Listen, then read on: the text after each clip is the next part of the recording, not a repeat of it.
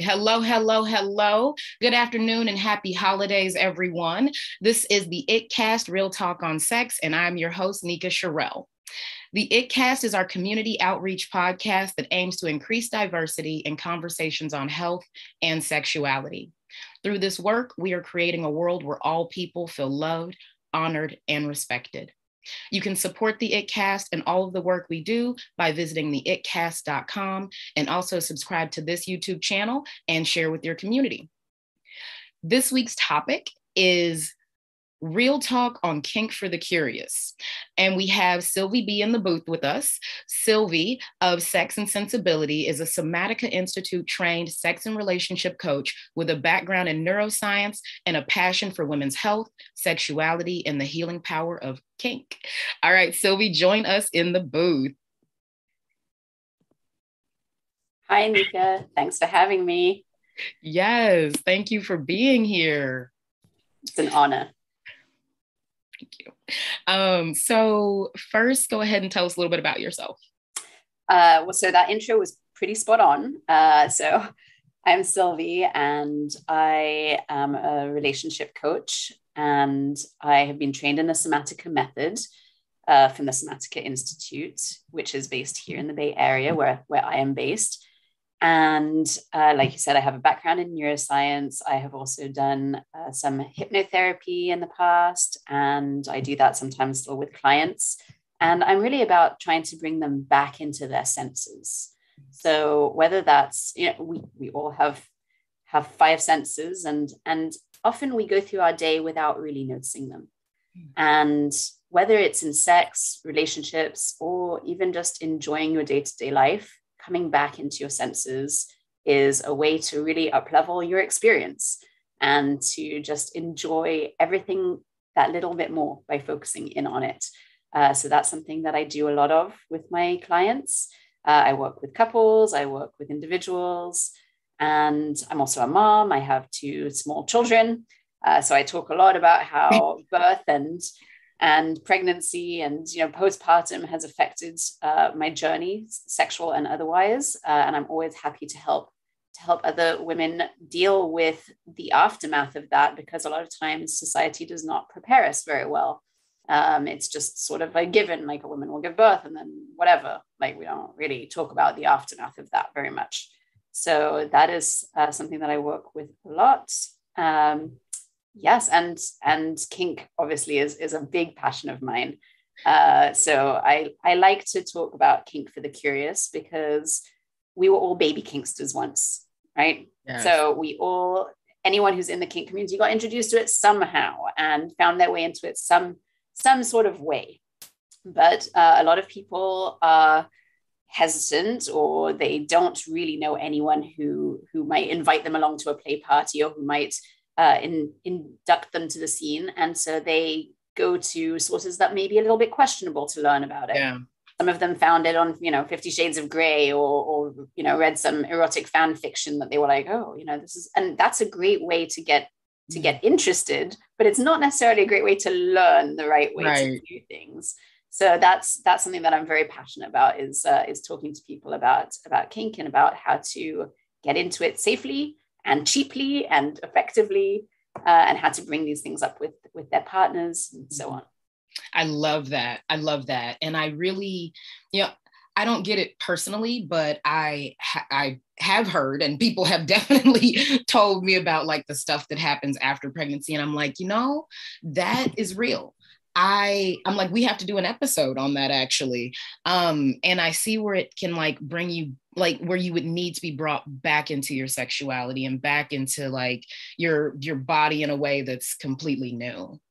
Yeah. I mean, the medical community doesn't even take it seriously. I remember after, giving birth, it was, you go for your 6-week checkup and they tell you, yep, you're good to have intercourse again. And that's it. They just like check mark, you can. And so I did. I was very excited to go off and have intercourse again. I'd been waiting for a while, and it was awful. It was painful, and it was awful. It wasn't how I remembered it, and I went marching right back into my doctor's office, and I said, "There's something wrong. There's something really, really wrong. It hurts. Like sex hurts." And he was kind of like, "Oh, well, you've just had a baby." And I said, well, you told me that I was cleared for intercourse, but there's something terribly wrong. I know my body, and it was not pleasurable. And he just kind of went, well, you're a mom now. And it's like, what? Wow. Sorry, what? And what that points to is like painful sex for women is often disregarded as something that's normal and typical. And we don't actually step back and look at like, well, why is that? And what can we do to shift that conversation? It's just like, oh yeah, no big deal. Yeah. And, shouldn't you be concentrating on your baby? You have a baby now. Surely that's what's important. Because this is how women get trivialized in today's America, in today's society. It's just, be a mom, go be a good mom and stop thinking about yourself, please. Wow. Oh, mom shaming. Yeah. So that's why I'm the woman who runs after, I see new moms pushing their strollers, and I'll run after them in the park and be like, hi, are you having painful sex? Are you still leaking? And they're like, I'm sorry, who are you? Please leave me alone. Please leave me alone. And I'm like, you don't have to have painful sex. I hope you're not still leaking. You can fix that. And they're like, please back away. Please back away from me, lady. Oh my God. Like, okay, no maybe not strangers, but I love that. Help needs to be out there somewhere. No one else is telling them. And I'm just like, like if you want to have a conversation, yeah, and some of them do. And some of them are like, please leave me alone. And that's fine too.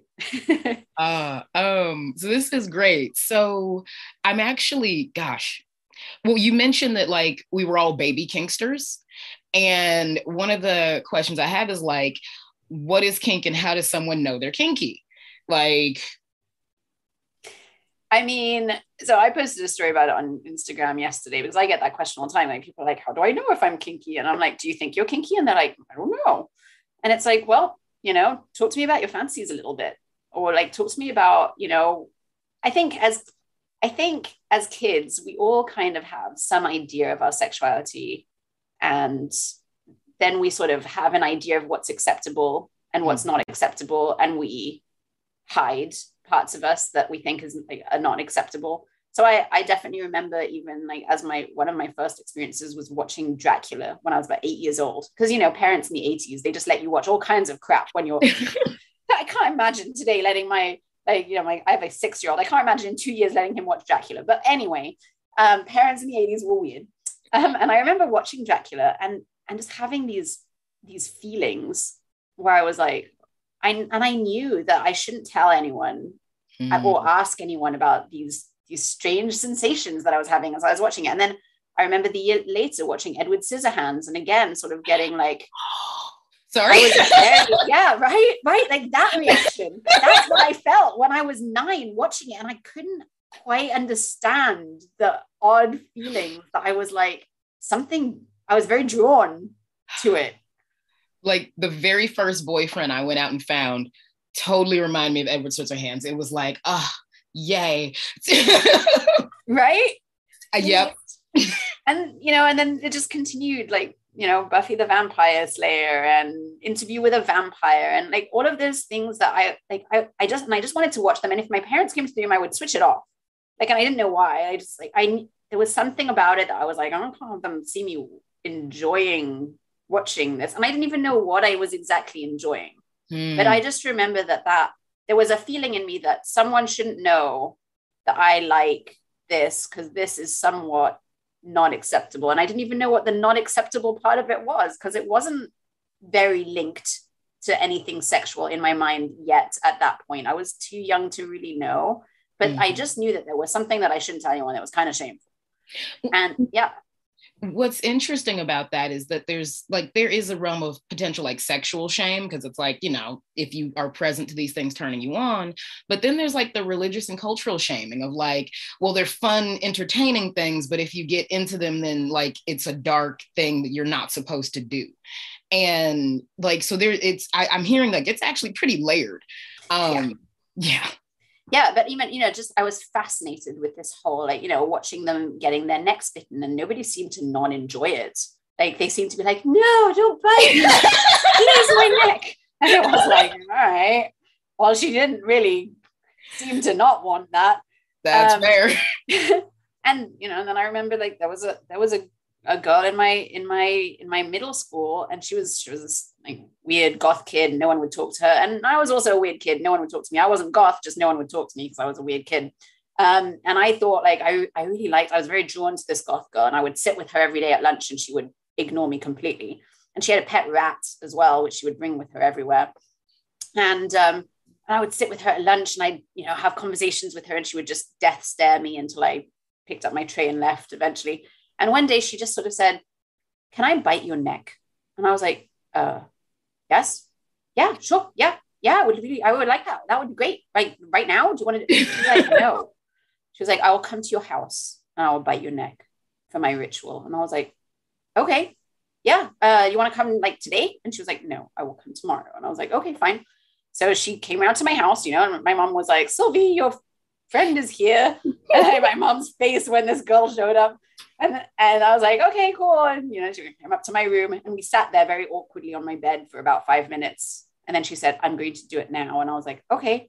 And she like took my neck, and she didn't bite very hard at all. I didn't even have a hickey, literally. But, she kind of did that for a few minutes. And then she got up and she said, "Okay, the ritual is done and I'm going to leave." And then she left. And I was like, so excited. I was like, that was the best moment of my whole life so far. Yes. My whole life. It was like literally the most erotic moment of my like childhood. But I mean, these are those moments that I think back to when people are like, "How did you know you were kinky?" And it's like, well, probably that was probably a good indication there was something there. And then you experiment with different things, and you're like, do I like this? Do I like that? Do I, I'll also get the question all the time. I'm like, I am kinky, but I don't know if I like pain. And it's like, first of all, we put up with a lot of pain every day in our regular lives. So don't tell me you don't like pain. Like we go for like deep tissue massage. Like, is that not painful? Like people are like, "Oh, it hurts so good, but I always go back." Like, okay, but then you're telling me you don't like pain and kink. It's like, do you what do you like? You get to choose your level. It's right. Like you have to go in at a level 10 or anything. So those are always interesting discussions for me. And I'm always, because I didn't have anyone to bring me into that space, I kind of had to bring myself into it. And my poor long-suffering partner has had to deal with me going, "Can you do this to me? Or can we do this? Or can I do this to you?" And he's like, "Oh, no. Well, I don't know. Why do you want to do that?"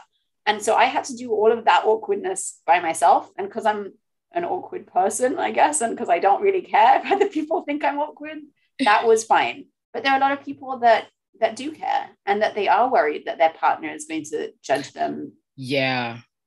And that they're concerned that like the people in their life won't want them in their life anymore if they know this terrible secret about them, or if they know that they're interested in some things that may be out of the mainstream. And I don't want people to feel like that. I want them to feel like they're normal and they're beautiful and their desires are beautiful. And, the whole thing about kink is that you should be able to share your desires and needs with your partner or partners or yourself even, and have them met. That is like the baseline of kink. No matter what your desires and needs are, there should be some way that you can get those needs met and be able to express them at least, and have that expression well received. Yeah. We have a question in the chat. It says, "Kink is often tied to sex, but isn't really, is it? Not always." No, kink and sex is not synonymous, just like kink and pain is not synonymous. You don't have to have sex at all to be kinky, ever. I tell people there's no kink police. It's not like somebody comes and is like, "Oh, well, we're going to take away your kink card now." And there are sex police. There are sex police. You shouldn't do it that way. Don't behave that way. Right. People are constantly policing other people's sex. Yeah, and that's so judgy. I mean, people do it in all kinds of communities. Like in the polyamorous community, I see it all the time as well. Of like, "Oh, you can only be poly this way, and this is not acceptable." And it's like, you know what? Does it work for you? Like, is it working for you? And are people choosing to be with you of their own free will because they're cool with what you want? And if they are, then great, then leave them alone. And, like all of these things about it has to be done this way and this way. And if you're not doing it this way, then you're not a kind of a proper polyamorous person. You're not proper kinky person. It's like, that's very snobby. Yeah. It's very snobby and it's very elitist, actually. And people have the right to like what they like. And if they find other people who like what they like and like doing things that way, then that's amazing. And I want to celebrate all the people who found partners who love doing what they like the way they like it. Yes. It's like, you're my kind of weird. Yeah. And everyone has a my kind of weird, right? Like every pot has its lid, whatever lid. I was like, what does a pot have? A pot has I almost said kettle. Yeah, that word went through my mind too. And I was like, that's wrong. The pot does not have a kettle. Maybe it does. I don't know. But no, you don't have to have sex to be kinky. There are lots of people who are asexual who also define themselves as kinky. Kink is just what you mostly define it as. And it's very interesting because when you try and find a definition for kink, because it can be so broad, right? Like, I mean, BDSM sits under the umbrella of kink, but it's its own thing, right? Like BDSM and kink is not synonymous either, right? So kink is just this wide umbrella that it's like, like if you go back 10 years ago, maybe having sex with a same-sex partner was kinky, right? Like that was outside of the norm, right? Anything that isn't, heterosexual sex with one partner in the dark, missionary style, penis and vagina sex, like anything outside of that could be considered kinky to some people. I love that you made the distinction that BDSM and kink are not synonymous and that one sits within the other. Because it's like when we hear something, our brain automatically goes to the stereotype of it. So it's like, oh, kink, that must mean whips and chains and planes and automobiles, like whatever it goes in the head. It's like, and those things are not the same. I also wanted to talk about like your perception of pain and like the pain scale thing. So like, I remember one time I was like hitting my thighs because they were kind of like knotted up and it was like they were really sore and tense. And I probably would have got a massage, maybe not deep tissue if I could have. And someone saw me and they're like, why are you beating yourself? Doesn't that hurt? And I was like, oh, they think I like pain. And it was such an interesting like thing to see like someone's perception. And I didn't even know how to shift it. I was just like, okay. And there's nothing wrong with that. Like there's absolutely nothing wrong with that. And we all like pain to a certain extent. I don't know. Do you know that feeling of like sometimes when you have like an inflamed gum or something and you're flossing and you just like press the floss even more into it because you're like, it hurts so good to do that. I don't know. Like sometimes we lean into pain. There are definitely moments we lean into it. And don't tell me that people who train for like Ironman and half marathons that they don't like pain. Like right. I run like 2 minutes and I'm in pain. Like those people are in pain all the time. They've normalized it as a feeling that they also find pleasurable. And also because you get a release of endorphins, which is the whole point, right? Like ask anyone in the BDSM community, like what's up with the pain thing? And they'll tell you because you get this rush of endorphins, which is the body's natural drugs that will make you feel high. Oh. And that's why people talk about like a runner's high as well. It's because basically those have kicked in. Right. And you can get those from spanking. You can get those from a lot of different activities, actually. And not all of them have to do with BDSM either. We all do things in our lives that give us that little kick of endorphins. And you know what's interesting? You talked about working out and I was like, oh yeah, feel the burn and like, breathe through the pain and like all those different things. Hurts and it's so good. Yeah, it hurts so good. And so I'm like, yeah, okay, endorphins there. But then the other one that popped up was pain is beauty. It hurts to be beautiful. My mom used to tell me that all the time. Such a toxic narrative, but okay. And it's interesting, like, because we've normalized pain in that way where it's, and I don't know if you actually get endorphins from that kind of pain, but it's something that we don't look at as atypical or abnormal. Right. And also pain is a judgment. Like not everyone, that's the thing. Like, it's something that our brain has decided, like from a neuroscience perspective, we've decided that a certain set of sensations to us very individually hurt, are painful. And our brain has made that. It's like, oh, if I get this sensation and this sensation and this sensation at the same time, I'm going to call it pain, right? But we get to decide, and that's when it comes back to somatics again. Just take everything, strip everything back from this big wide label of pain. Like we have this wide label of kink. We also have a wide label of pain. Like stubbing your toe is not the same kind of pain as like a slap, right? Like those, like if you think about the sensational differences, like what does it feel like? They feel very different. But then go back to the actual sensations. Does it feel thuddy? Does it feel stingy? Does heat radiate from the spot of impact? Does it feel achy? Is it intermittently pulsing? There's all kinds of things that, does it feel very cold? Like what if someone puts like an ice cube on your nipple? Like, what does that sensation feel like? And if you just go back into the sensation of what are the sensations, and are there any parts of this sensation that I actually enjoy? Like maybe there are parts of it that are intense. Maybe there are parts of it that I don't enjoy. Like there are certain types of sensation that I'm like, I don't love that type of sensation. But having a judgment on it immediately and being like, that's painful. That is a judgment. That is not a feeling of the sensation. And it's not discerning of the sensation. And it's not a fact. That's right. That's really interesting. Yeah. Huh. And you can change your pain scale. I actually remember, to bring it back to the childbirth thing again, I told my midwife when I was pregnant, I was like, I'm very afraid of childbirth. I'm very afraid that it's going to hurt. And she went, you're very afraid of sensation? And I said, well, it sounds like very painful. And she was like, some women have a lot of pleasure giving birth. I was like, that sounds like a huge lie. And she was like, no, I can show you videos of like women who have orgasmic births. And I was like, huh. And she's like, you get to decide what sensations you find pleasurable. And you get to retrain your brain. And the brain is amazing that you can retrain your brain to just find pleasure in various sensations that you might not have found pleasure in before, just by focusing on them.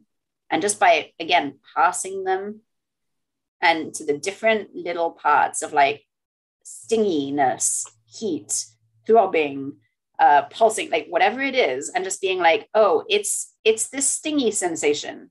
It's not painful. It's a stingy sensation, right? Is there anything I like about the stingy sensation? Can I lean into the stingy sensation? And that's what it is. And, there are some people who don't get anesthetic at the dentist's, because they do self-hypnosis, and they tell themselves, I am going to like get through this with the power of my mind. And they do. Yeah. I've definitely heard that, one of my brothers does that really well. Like it's a reframing of it. In the chat, we have someone who actually said that happened, that orgasmic birth, and, that self-hypnosis conversation. So when you said that, I actually looked at it, I was like, oh, it's kind of like getting used to spicy food. Mm-hmm. Like, I love spicy food, but like the first time I had it, it was like, I'm going to die. Yeah. And you have to just really find like, what part of it do you like? What part of it feels good? Like even, again, if you get a mosquito bite or something and you itch it and itch it and itch it, like there's a part of the itching it that feels kind of good. Like that's why you keep doing it, even though it's gonna just hurt more afterwards. Some people break skin scratching because there's something about the sensation that feels good, that feels like something you want to do. But again, like, if you take the sensation just as like this blanket label and you're going to put a judgment on it, probably you'll find it less pleasurable than if you just get curious about the sensation. And that's what happens, when you talk about meditation and everything else. And they always say in meditation, like, don't judge your thoughts, just be curious about your thoughts. And it's like, what do you mean be curious about my thoughts? That's what it means. It means like, don't say, I'm feeling bad, I'm feeling sad, I'm feeling, just get a little bit more granular about it. Like I'm feeling heaviness in my chest and my heart feels like it's sunk into my stomach a little bit. And it's very hard to move my limbs because they just feel very heavy, right? Like that is a way of describing sadness that isn't saying I'm sad, because it's just getting a little bit more granular about those feelings. And we can get granular about any kind of feeling than just saying like, oh, that's interesting that my heart feels like it's in my stomach, because it isn't. Like hearts do not actually literally sink, but it right. feels like that. Isn't it interesting that it feels like my heart has actually dropped into my stomach? Yeah. I wonder how my body does that. That's so interesting. And that already puts us in a different frame of mind, because we're scientists of ourselves. Then we're scientists of our own thoughts, and we're scientists of our own physiological process. Wow, that's very real. I've definitely like, and we've all felt those sensations, you know, like there's not really butterflies there, but like, right. to feel the emotion and then to label the emotion. And I think labeling it actually isn't as granular as the feeling it. Like, I don't like it. There's a dissection. That's really cool. And there are tricks, like public speakers use them all the time to reframe your sensations. I know that when people do public speaking, you know, if you've ever watched Tony Robbins, like he looks like a crazy person before he gets on stage, and he jumps on his trampoline and he beats his chest, like, you know, and it's like, okay, cool, man, chill out. But, you know, but that is, you know, he tells himself that he is pumped. Other people standing in that situation might tell themselves like, oh, I have stage fright because my heart is beating, my cheeks are flushing, my my adrenaline is high. I have this tingling sensation throughout my whole body. I'm sweating. And so someone might say in that situation, I have stage fright. I am terrified. And someone else, like Tony Robbins in that situation or whoever, will be like, oh, I'm not terrified. I'm pumped. Because they're the same set of physiological reactions that happen. It's the interpretation that's different. I'm totally taking a page from that playbook. Like I've heard the like, oh, nervousness is excitement, and that there's some reality to that. And I feel like that's kind of like the little kids version of like this shift in total paradigm and being able to step back, see it, and allow it to be something else. Yeah. Like, yeah. Be curious about it and ask yourself, like, am I actually nervous or am I just really pumped? Right. And then you get to decide. You get to decide, like, no, actually, I'm pumped. I'm actually pumped. Because it's same set of physiology. Like, it's exactly the same thing. Your brain is just asking you the question. It's like, oh, the body's sending me all these signals. Quick, I need to make a decision. What am I? And if you let your brain tell you, like, I'm terrified or I'm in pain, your brain will be like, okay, let's go with that. And if you're telling your brain, like, oh, I'm actually having like intense sensations right now and I enjoy them, your brain can be like, okay, cool. Like, your brain doesn't have time. It's doing a lot of different things. Like, the brain is doing so many things at the same time. It's actually just looking to you to give it an instruction. Like, what should I be feeling right now? And then you tell it, it should be feeling really good. And the brain's like, okay, cool. And then it moves on to the next task. You have to lead your brain, or your brain will lead you. And your brain doesn't have time. It will just choose the nearest label it has. And if that nearest label is pain, it'll take pain and it'll slap it on almost everything. Wow. So you lead your brain and you'll find that your pain scale actually, you know, your tolerance will dramatically increase. Oh, wow. Okay. All right. So those are some tips. Yeah. And so I want to shift to the topic of negotiations. Like, we're near the holidays, and one of the things I put out there is like, well, what do you want for Christmas?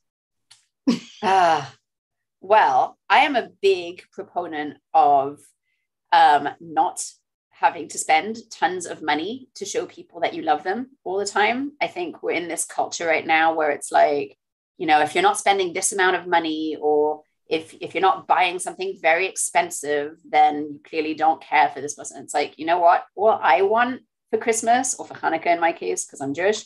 But all I want is for my partners to tell me their fantasies. Like, I feel like that's such a gift. If if my partners sit me down and they're like, all right, I'm going to tell you a fantasy I've never told anyone before. Like, I would rather that than like any amount of like expensive perfume or jewelry or diamond, whatever. Like, I don't care about any of those things, but the gift of a partner telling you exactly what they want and what they love and what turns them on, that is a gift. Wow. That's real. Like it brings about more intimacy. Yeah. And like that's something that lasts. Yeah. And imagine being able to also share your fantasy, like share a fantasy that you've never shared with anyone, with someone, and how that would feel for you too. Like to feel like this person, to have it received and have that person be like, oh my gosh, that's hot. Oh my gosh. And like that feeling, like I can even imagine it now, like being able to share a fantasy with someone and for them to like, to see their eyes light up and to see them being like, oh my gosh, that's like the hottest thing I've ever heard. To have that validation of a fantasy, that's a gift for everyone wins from that gift. Yeah. Like, that's the gift we should all be giving each other for the holidays. Like, just tell someone something meaningful and have it well received. Oh, that's beautiful. That's beautiful. So what do you do in response to someone's fantasy if it's not your thing? So never yuck somebody's yum, right? So if, and there's lots of things that people aren't necessarily into. Some people, I mean, I'm not going to yuck anybody's yum. There's all kinds, you go on FetLife and you look for a fetish and I guarantee you will find it. Like there is a fetish for everything. 100%. Like, drinking tea is probably a fetish to some people. It is. I have been to tea ceremonies. It totally is. Yeah, right? Like there's a real slowness and sensuality about it that can be very hot. But there's a fantasy for everything, for everyone. There's a kettle for every pot, as we like to say. Or a lid for every pot even. But no, I mean, there's, so if somebody shares something and it's just not for you, you could just say something like, wow, I can see how that's super hot for you. Like, tell me about why that's hot for you. Because you're not saying like, oh, that's super hot for me too. You don't have to lie. You don't have to be like, I'm going to fake like loving this fetish or whatever that I'm not into. But you could be like, oh, that's so interesting that you're into that. Like, tell me more about that. Like, how did you get into it? Be curious. Like, that's why I call my course Kink for the Curious, because curiosity is the most attractive thing that you can ever find in another person, because everyone likes to talk about themselves and everybody likes to tell you their origin story, right? Like their superhero genesis story, like, why am I how I am? And if you're not into something that someone wants, then you just ask them why they're into it. And that's also validating, because then they get to like explain something, or even if they get to say like, I don't know, and you could be like, but it's so interesting. Wow, it's so interesting that you shared that. And thank you for sharing it. And I feel so much closer to you now, knowing that about you and that you felt safe enough to share that with me. That makes me feel very close to you. Yeah. So tell us about the Kink for the Curious course. So it launches in mid-January.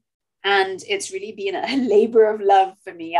I started out because, a few of my friends and I were talking about Kink for the Curious, and all of them were saying like, oh yeah, it's been really hard to get into that community. Like, first of all, it's very expensive. There's a lot of classes. They're typically geared towards more advanced people for a start. Second of all, they cost money. Like any of these courses, and not everyone has the money to like go to a workshop on safe choking, or, like flogging or whatever else. And then you have to actually buy the equipment, and people are like, wow, being kinky is expensive. And I was like, no, it isn't. It doesn't have to be. And then I sort of went on this mission, and I would just go on this rant about it all the time.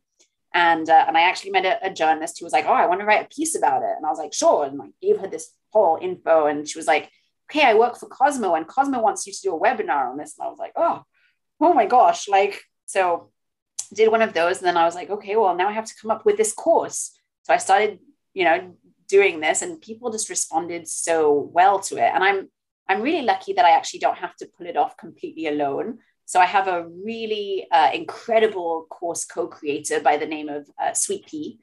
She's actually an internationally renowned burlesque superstar and dominatrix, although she goes by Queen P in the dominatrix space. And she actually pioneered Minneapolis's neo-burlesque movement. And she not only performs there in the US and worldwide, but she also mentors tons of performers. And she runs these amazing Kinky Friday events every month. And she took these events they were founded by latex legend Jean Bardot. And she handed it over to Sweet Pea. And when Sweet Pea got these events, they had about 30 to 40 people every month. And Sweet Pea has now taken them to 300 to 500 people shows.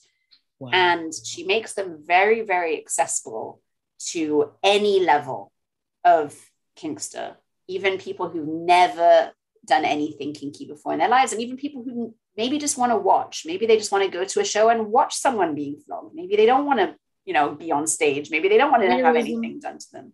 Voyeurism is definitely a kink. Right.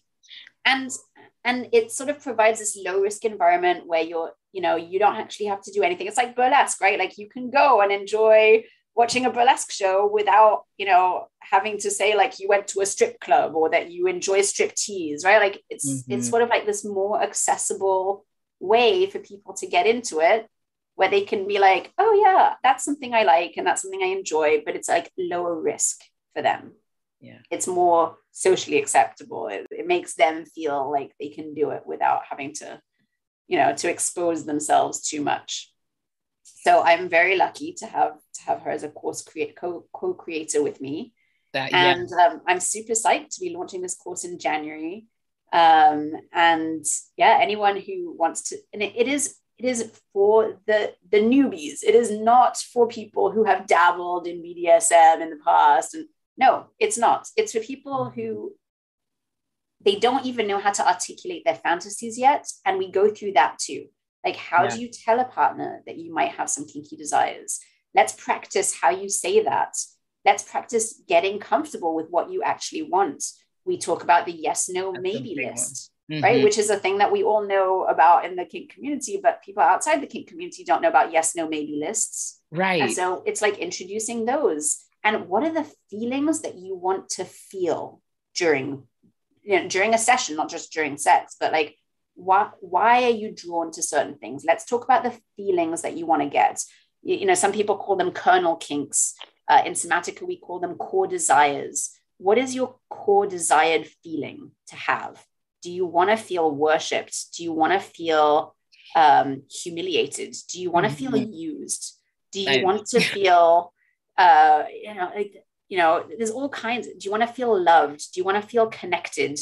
Do you want to feel, there's all these feelings that we go to that, in our lives, but we never name it.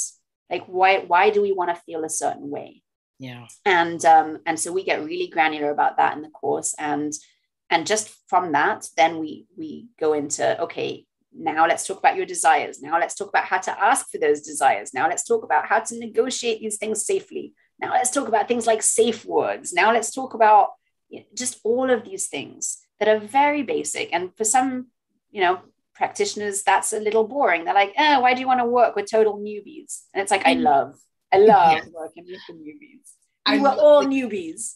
Yes, exactly. And like, I love the Kink 101 space, because when someone is brought into the community with an understanding of the community, less harm is caused for them and for the people that they're playing with. And it makes a huge difference. I would love to get that info out to the listeners and the people in the chat as well. So like, Queen P and the parties and all the jazz. I will be filming with her next week. I'm going up to Minneapolis and we're going to be posting a lot of behind the scenes footage. So if you follow my Instagram account, all of the information on the course, I'm also running a Kink Advent calendar for every day of December, where we post BDSM tips and kink tips and lots of information about the course. And so for every day of December, there's going to be another little kink tidbit to post. And next week when I'm in Minneapolis, we'll be posting a lot of, like dungeon things, and I'm sure Queen P herself will grace us with some kinky tips on there as well. Beautiful. So in the conversation around like the Kink 101 and understanding the language and the environment and the rules, I want us to spend a little time talking about consent. Mm-hmm. Like, really just creating that conversation for understanding that kink is a completely consensual conversation. Yes. And it's ongoing, and not just kink. I mean, everything. So, we were talking the other day, you and I, Nika, and I was telling you about my boys. They're 4 and 6 years old. And when they play with each other, because we've taught them the language of consent. And so they have very strange conversations where one of them will say, do I have consent to play with your Captain America? And the other one will say, only if I have consent to play with your Batman. And then the other one's like, well, you can play with my Batman, but the rule is you can use my Batman only for 2 minutes. And that is like, and then the other one will be like, I agree. And then they'll go off and they'll play, right? Or sometimes when they're roughhousing with each other, they'll use their safe word. So, and they have a safe word with us and they have a safe word with each other because, we always tease them. We're always like, ouch is not a safe word. If you want to use your safe word, use a safe word. Or like, no is not necessarily good. It's not a good safe word. And so, when you're tickling a kid, you tickle them and they can be like, no. And then if you stop, then they're like, keep tickling me. And you're like, but you said no. And they're like, keep tickling me. And you're like, right. Well, then you really need to have a safe word so that I really know when to stop tickling you. So they do now. So my kid's safe word is, it's not a particularly good one in my opinion, but I'm not going to judge them. Their safe word is quit. So they say no if they don't mean no, but they say quit when they really mean quit. So, and if kids can learn the concept of consent and safe words, then adults can talk about consent. And I get a lot of couples who are like, oh, but it's not sexy. Like if I have to stop and ask for consent all the time, it's going to kill the mood. And it's like, what kills the mood? When you're doing something that your partner doesn't like and it's not consensual anymore, that's a real mood killer right there. And they don't know how to tell you. Yeah. They don't know how to communicate that. And I read this article that was like, consent is mandatory. Mm-hmm. Like if it's not there, and if you don't know whether it's there or not, then you're not actually in a conversation around consent. Like, and it's ongoing, and you have to keep asking. There was a brilliant campaign in the UK a couple of years back, which had something. It was called something like "Consent is like a cup of tea," right? Oh, yeah. Those videos where it's like, you ask someone like, "Hello, would you like a cup of tea?" And if that person's like, "Yes, I would like a cup of tea," then you make them a cup of tea. But if you give them the cup of tea and then they're like, "Oh, I've changed my mind. I don't want the cup of tea," you're not like, "Drink my tea. I made it for you, drink it." Like that's rude. Or if the person fell asleep before you got them a cup of tea, you don't open their mouth and pour the tea into their mouth while they're asleep. That would be very strange. So you have to think about consent in the same way that you would think about, somebody saying like, "Yes, I'd like a cup of tea." They have the right to change their mind. They have the right to fall asleep. They have the right to only drink half of the cup of tea that you made them. They, like they have the right to take a sip of the cup of tea and say, "Oh, I don't like this cup of tea." That's fine. All of that is fine. Like, and there has to be like an ongoing dialogue. Like consent is just a dialogue. When people tell me they don't want to have an ongoing consent conversation because it's not sexy, that to me is just like, oh, you don't want to have a dialogue with the person you care about, because that's what consent is. It's an ongoing dialogue. Yeah. Oh, I love that. And it's communication. It's like you don't want to be in communication. You don't want to be connected with whomever you're partnering with. Yeah. And that's not sexy. Mm-mm. Not even a little bit. See, we talked about the elitism. Oh, sorry. I love watching you get excited. Makes me excited. Can we talk about scavenger hunts and pervertibles? Oh yeah, pervertibles are some of my favorite things because like we said before, kink can, people have this idea that it can be very expensive, right? That you have to be Christian Grey with a dungeon and a red, his red room, and it's probably fully stocked of like, and people will tell me all the time, like, should I buy like the buffalo flogger or the cowhide flogger? And I'm like, I don't like, it doesn't matter. And they're like, because the buffalo one is like $100 more expensive. And I'm like, this is your first flogger. Like, why do you like, I don't understand. Like, we have it in our minds that these things have to be so expensive, and you don't actually need any equipment to be kinky. You don't need any. And when I tell people that, they're like, oh, but you know, like, what if I really want to like have those claws that I can use on my partner's back? And it's like, do you use utensils when you eat? And they're like, yeah. It's like, oh, so I assume you have forks in your house. And they're like, yes. And it's like, interesting sensation. The feeling of a fork going down your back is like the nails, the claws that you can buy. The same kind of sensation, really. Like, go get a fork and then see if your partner even likes that sensation before you would invest in like a bunch of Wolverine claws. You know, like there's so many things around our houses. Electric toothbrushes. Do you know how many things you can do with an electric toothbrush that feel interesting? I can imagine. Yeah. I mean, you know, maybe you want to get a replacement head for it after you've tickled your partner's balls with an electric toothbrush. But, you know, maybe you don't. I don't know. Maybe that's your kink. Maybe you make your partner brush his teeth with his electric toothbrush after you've used it on him. I don't know. Just make sure that you're like washing everything properly afterwards. But there's a lot of things that you can find in your house, you know, that don't cost anything because you've already got it. Yeah. And, you know, you don't need to be going out and spending hundreds and hundreds or even thousands of dollars on equipment when you have a bunch of stuff in your house that you can use. You know, pop some ice in the freezer and see how that feels. Yeah. Right? Like, you know, there's a lot of things that you can do with just, you know, I actually challenge whoever's watching right now, like, make a very quick list of like some things that you've got on your desk right now that might feel really interesting as a sensation on yourself or on your partner. Maybe, you know, I don't know, like even pens, right? Like a lot of people are into like, you know, writing things on their partner. Like, you know, so you can like, yeah, you can. Sorry, like, you just gave me ideas. There's all kinds of like interesting things, lotions, you know, you could like put lotion in a lot of people have like aloe vera or whatever, like pop it in the fridge and then take it out and then, you know, write your name on your partner's back in lotion. Wow. Or like the knee pit. The knee pit has so many nerve endings in it. Like anything you do to the knee pit feels like crazy. But, you know, there's so many different things that you can do that just create a ton of sensation without having to spend a dime. Yeah. Dirty talk can be really kinky and doesn't cost you anything. That is fair. Yeah. I was in a dungeon a week or so ago, and it was one of those fancy ones, but I saw someone with a rolling pin. It was like the kind that don't have the handles, but I was like, I know what that is. Yeah. And it's so cool. It's like, you're right. You can just you can stumble across anything that could be pervertible. Like, yeah. There's a bunch of options. I'm going to try that fork thing too. Yeah. You have slippers at home. Usually they're like soft and whatever. Like you can slap someone with a slipper and that can feel kind of interesting.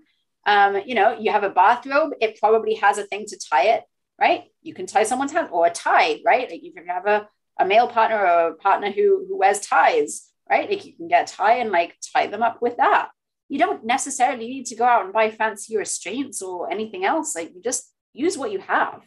And that's interesting together. And you can also, you know, do a pervertible scavenger hunt at home, like where you and your partner have like 10 minutes to gather, like, you know, however many things, and then you try them out on each other. Like make it fun, make it an activity that you do together. That can be so much more connecting, so much more interesting, so much more creative than, you know, just going on Amazon and buying like the latest fancy equipment and whatever. And you can do that too if you want to, but you don't have to. And it doesn't make you a better kinkster if you do. I love that. Absolutely love that. All right.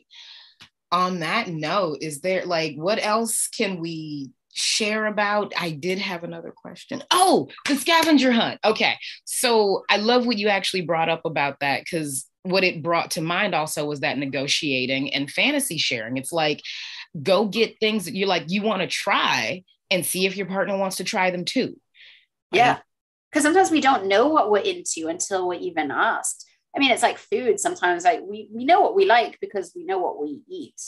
But sometimes someone's like, ooh, here, try this. And then, sometimes if you know what it is, you're like, no, thank you. I don't like that. But if you don't know what something is and someone's like, here, take a bite, and you taste it, you're like, that's really good. Like, what is that? And then they'll tell you and you're like, that's interesting. I didn't think I would ever like that.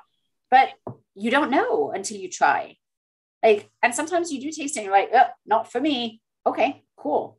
But again, like, experiment, try stuff, figure stuff out together, be a team. Like, that's what I always tell the couples who come to me, like, be a team, because that is sexy and fun.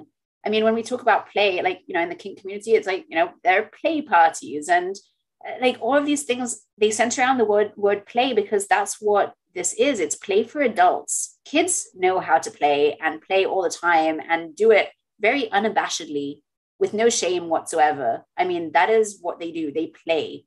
And as adults, we kind of lose that sense of fun. And it's kind of like, oh, like, what do you do for fun? Like, oh, I train for half marathons. Oh, for fun, I like, go and play golf with my friends. Like, I read books and yes, I do crochet, and it's like, great, cool, all of that's great. But like, what do you do for fun? Like, how do you have fun together? Like, what do you have fun together doing? And then like discovering that, like, what is fun for us to do together? And not just like, you can get these like date night kits and all of that. And I always find that like really, again, it's expensive. You just have to like, you can do so many things at home for free. And like, you can play wrestle at home. You can like, go on scavenger hunts at home that you've created by yourself. You can like tie your partner up and play a game of like, what am I dripping on your back? You can do all kinds of things that are really great fun, and they don't have to be expensive at all. Yeah.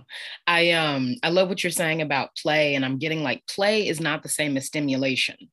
Like, a book can be mentally stimulating, and that's great, but how playful is that? It's like, I laid in the grass one day and just like looked up at the sky, and I was like, I haven't done this since I was 6. Why don't I do this more? Like, yeah, just the simple pleasures of everyday life.